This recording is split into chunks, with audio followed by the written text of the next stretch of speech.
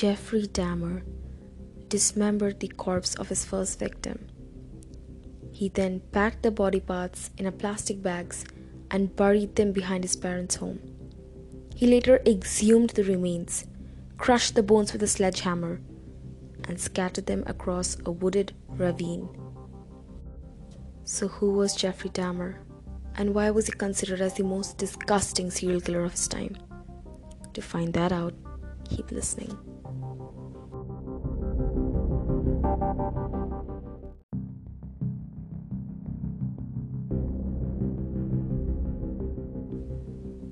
Jeffrey Dahmer was born on May 21, 1960 to Lionel and Joyce Dahmer.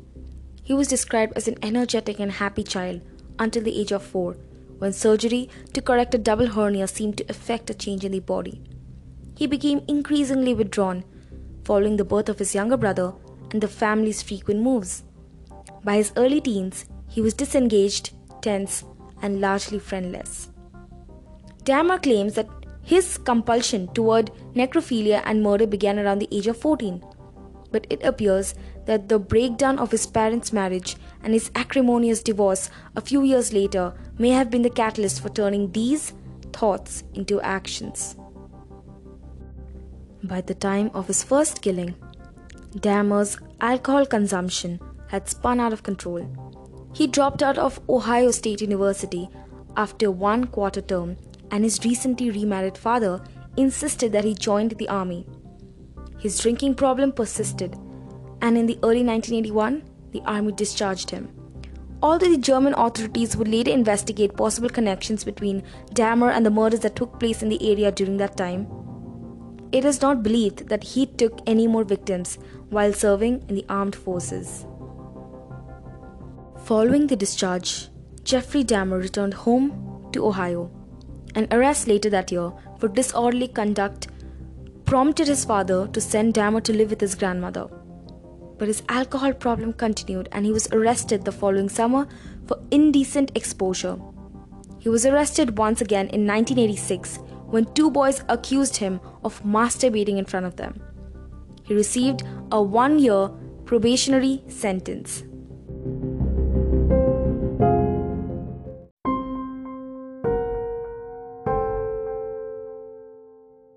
Jeffrey Dahmer murdered 17 men between 1978 and 1991. He was careful to select the victims. They were mostly on the fringes of society, those who were borderline criminals, making their disappearances less noticeable and reducing the likelihood of his capture. He lured them to his home with the promise of money or sex and then strangled them to death. He engaged in sexual acts with their bodies and kept the body parts and photos as souvenirs. Dahmer's first murder occurred after graduating high school in June 1978, when he picked up a hitchhiker named Stephen Hicks and took him home to his parents' house. Dahmer proceeded to get the young man drunk. When Hicks tried to leave, Dahmer killed him by striking him in the head and strangling him with a barbell. It wasn't until September 1978 that Dahmer took his second victim, Stephen. They checked into the hotel room and drank, and Dahmer eventually woke up to find Stephen dead, with no memory of his previous night activities. He bought a large suitcase to transport Stephen's body to his grandmother's basement, where he dismembered and masturbated on the corpse before disposing of the remains.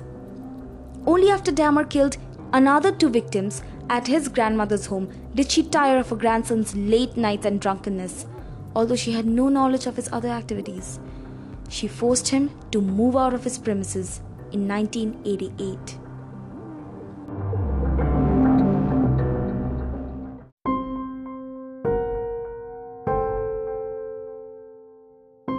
That September 1989, Dahmer had an extremely lucky escape. An encounter with a 13-year-old boy resulted in charges of sexual exploitation and second-degree sexual assault for Dahmer. He pleaded guilty, claiming that the boy had appeared much older. While awaiting sentencing for his sexual assault case, Dahmer again put his grandmother's basement to gruesome use. In March 1989, he lured, drugged, strangled, sodomized, photographed, dismembered, and disposed the body of Anthony Sears, an aspiring model. At his trial for child molestation in May 1989, His defense counsel argued that he needed treatment, and the judge agreed, handing down a year prison sentencing on day release, allowing Dahmer to work at his job during the day and return to the prison at night, as well as 5-year probationary sentence.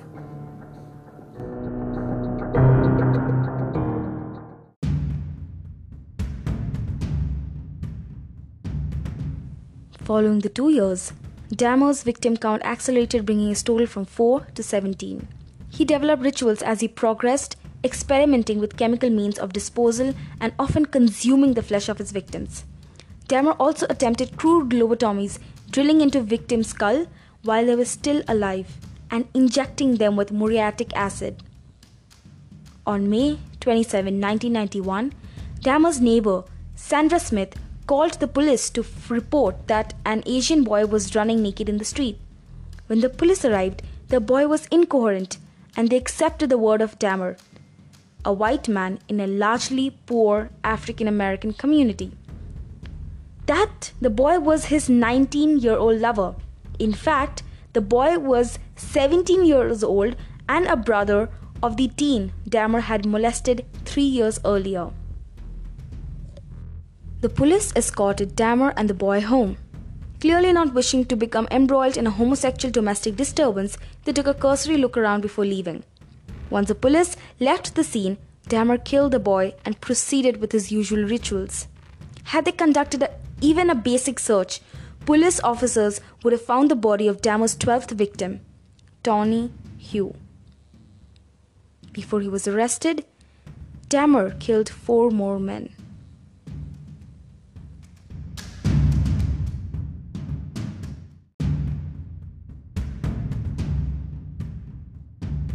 Dahmer's killing spree ended when he was arrested on July 22, 1999.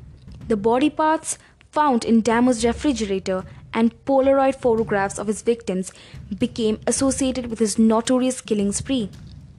2 police officers were led to Dahmer when they picked up Tracy Edwards, a 32-year-old African-American man who was wandering the streets with handcuffs dangling from his wrist.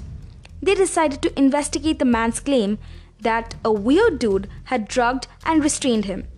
They arrived at Dahmer's apartment where he calmly offered to get the keys for the handcuffs.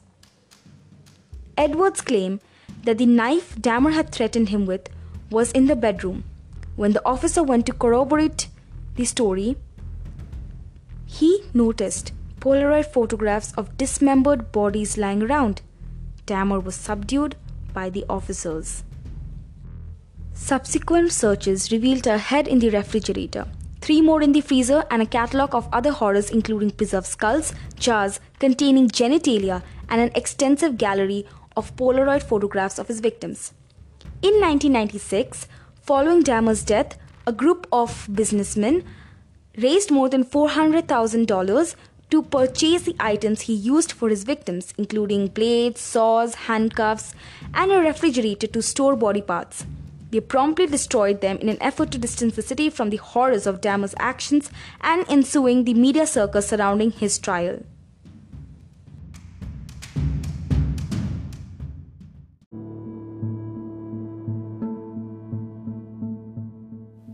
Dahmer's trial began in January 1992. Given the fact that majority of Dahmer's victims were African American, there was a lot of racial tensions. So strict security precautions were taken, including an 8-foot barrier of bulletproof glass that separated them from the gallery. The inclusion of only 1 African American on the jury provoked further unrest, but it was ultimately contained and short-lived. Lionel Dahmer and his second wife attended the trial throughout. Dahmer initially pleaded not guilty to all charges. Despite having confessed to the killings during police interrogation, he eventually changed his plea to guilty by virtue of insanity. His defense then offered the gruesome details of his behavior as proof that only someone insane could commit such terrible acts.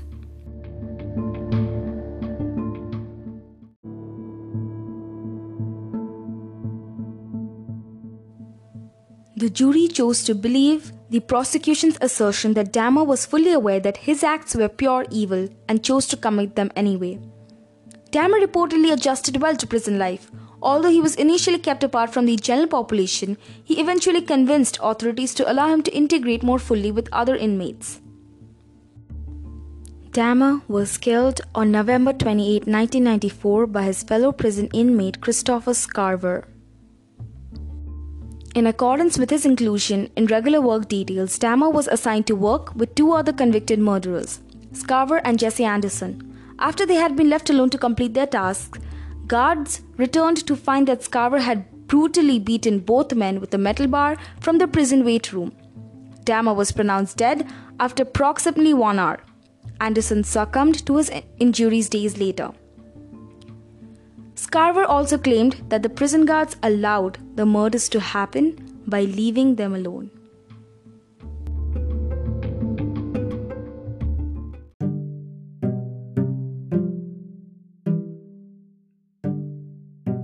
Thank you so much for listening. Share this episode amongst your friends and family and tag me to get a huge shout out in the next episode. This week's shout out goes to Sai Nimisha. Thank you so much for all the love and support.